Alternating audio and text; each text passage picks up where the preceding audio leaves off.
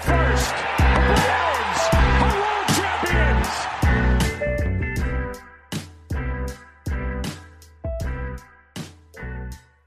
Pittsburgh Pirates trade deadline outlook, a clear seller as always, but hey, with O'Neal Cruz up, a team that is starting to trend towards contention, maybe not quite this year or next year, but the future is bright, and this is an opportunity for them to add to that future by making a big trade. There's two guys we want to talk about first, the guys that could actually bring in a haul to this system. The question is, do they pull the trigger? Because I think last year we maybe didn't mention David Bednar as a big trade piece, but we know there was a ton of smoke with Bryan Reynolds.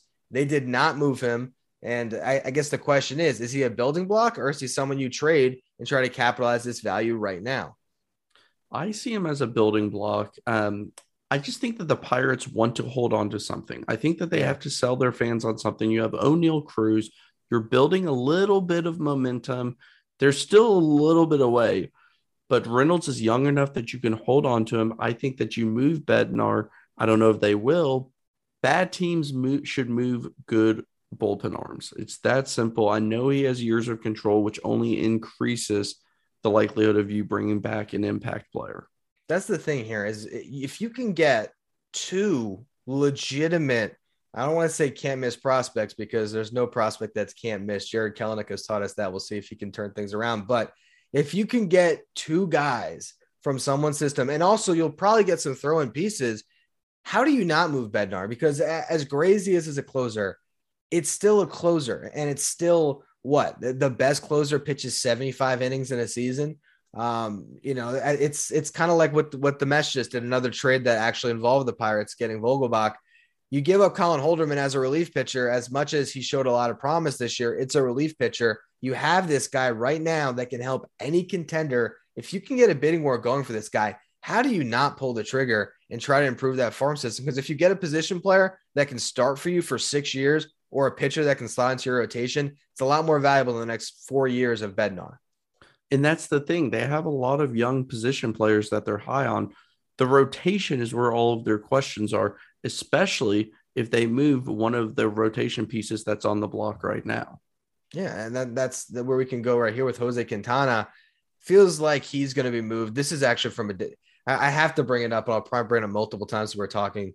The Michael Givens sentence in your Colorado Rockies outlook cracked me up that he'll be traded every deadline for the rest of his career. Yeah. It feels like Quintana is kind of a similar version of that as a starting pitcher. He's been moved a lot. This year you look at the stats, a 3.59 ERA, the FIP at 3.33, and this is obviously when you wrote the article, but that shows you that, this is a quality left-handed starter that I don't think slots into anyone's top three of a rotation, maybe, but a guy that can eat some innings and get you to the playoffs for sure. He's good enough in his career to earn $4 or $5 million, but not good enough to be on a contender heading into the season. So all of these rebuilding teams sign these type of players, hoping to flip them. And if they do perform well enough, like Quintana has, a team will say there's an innings eater that can push us through an injury. It can get us through the end of the season. We don't expect him to be a starter in the playoffs. Maybe he can be a lefty out of the bullpen. Maybe he has to make a spot start if all goes wrong. He has experience. He's pitching well enough. But at the end of the day, you need arms to get through the last 2 months of the season, and Quintana can provide just that. If you're like a Twins, there's a lot of teams out there that could use an arm. Even like the Dodgers. Like, would I be shocked if the Dodgers, with all of their prospects, send something to Pittsburgh and like, let me just get another guy to throw into our rotation because we got some injuries until Buehler gets back. It makes a lot of sense. Now, you also had Vogelbach on here, as we mentioned. So 1 for 1 as far as your pieces that will be moved. But Ben Gamble's another one you have on here. You have Fitz, Mariners, Angels, Mets, White Sox. The bottom line here is if you're looking for like a fourth outfielder, right, Ben Gamble can fit on a contender. Yeah, and he's perfectly fine. Like, he's not a bad player. He bounced around a lot, found a home in Pittsburgh last season, and he's performed well for a fourth outfielder, lefty off of the bench, can play all three outfield positions, made a phenomenal catch last night. Not exactly a good fielder, but one of those fielders who doesn't grade well, but does make a big play here and there, and it just doesn't really make sense. Like, is he good or not? I don't really know. But Ben Gamble feels like the type you give up your 20th prospect for, And next thing you know, you have a solid option, kind of like a Rafael or Ortega type, where like he may be starting now, bring him onto your contender as the fourth outfielder who can provide a little bit of depth and then improve the situation that's probably likely due to injury or a rookie underperforming. And if in a pinch somebody else goes down, or if you're using him as an injury replacement for now until somebody comes back, that's what you like about a quality fourth outfielder that can be a starter if you need him to. Just to rattle through some of these bullpen arms, I think based on what you already said with Bednar, you're thinking if I can get value for Will Crow, Dwayne Underwood, Dylan Peters, just trade any of them because these are relievers and you're still a rebuilding team that wants to get potential position players and starting pitchers to actually build around. Yeah, and these are the type of pieces every single contender needs bullpen help almost all the time. And there's a huge number of bullpen injuries this season for whatever reason. And these are players who have experience.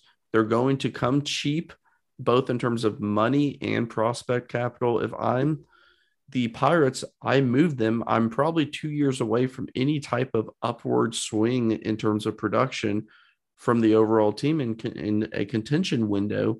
Why not move them? Get a couple flyers.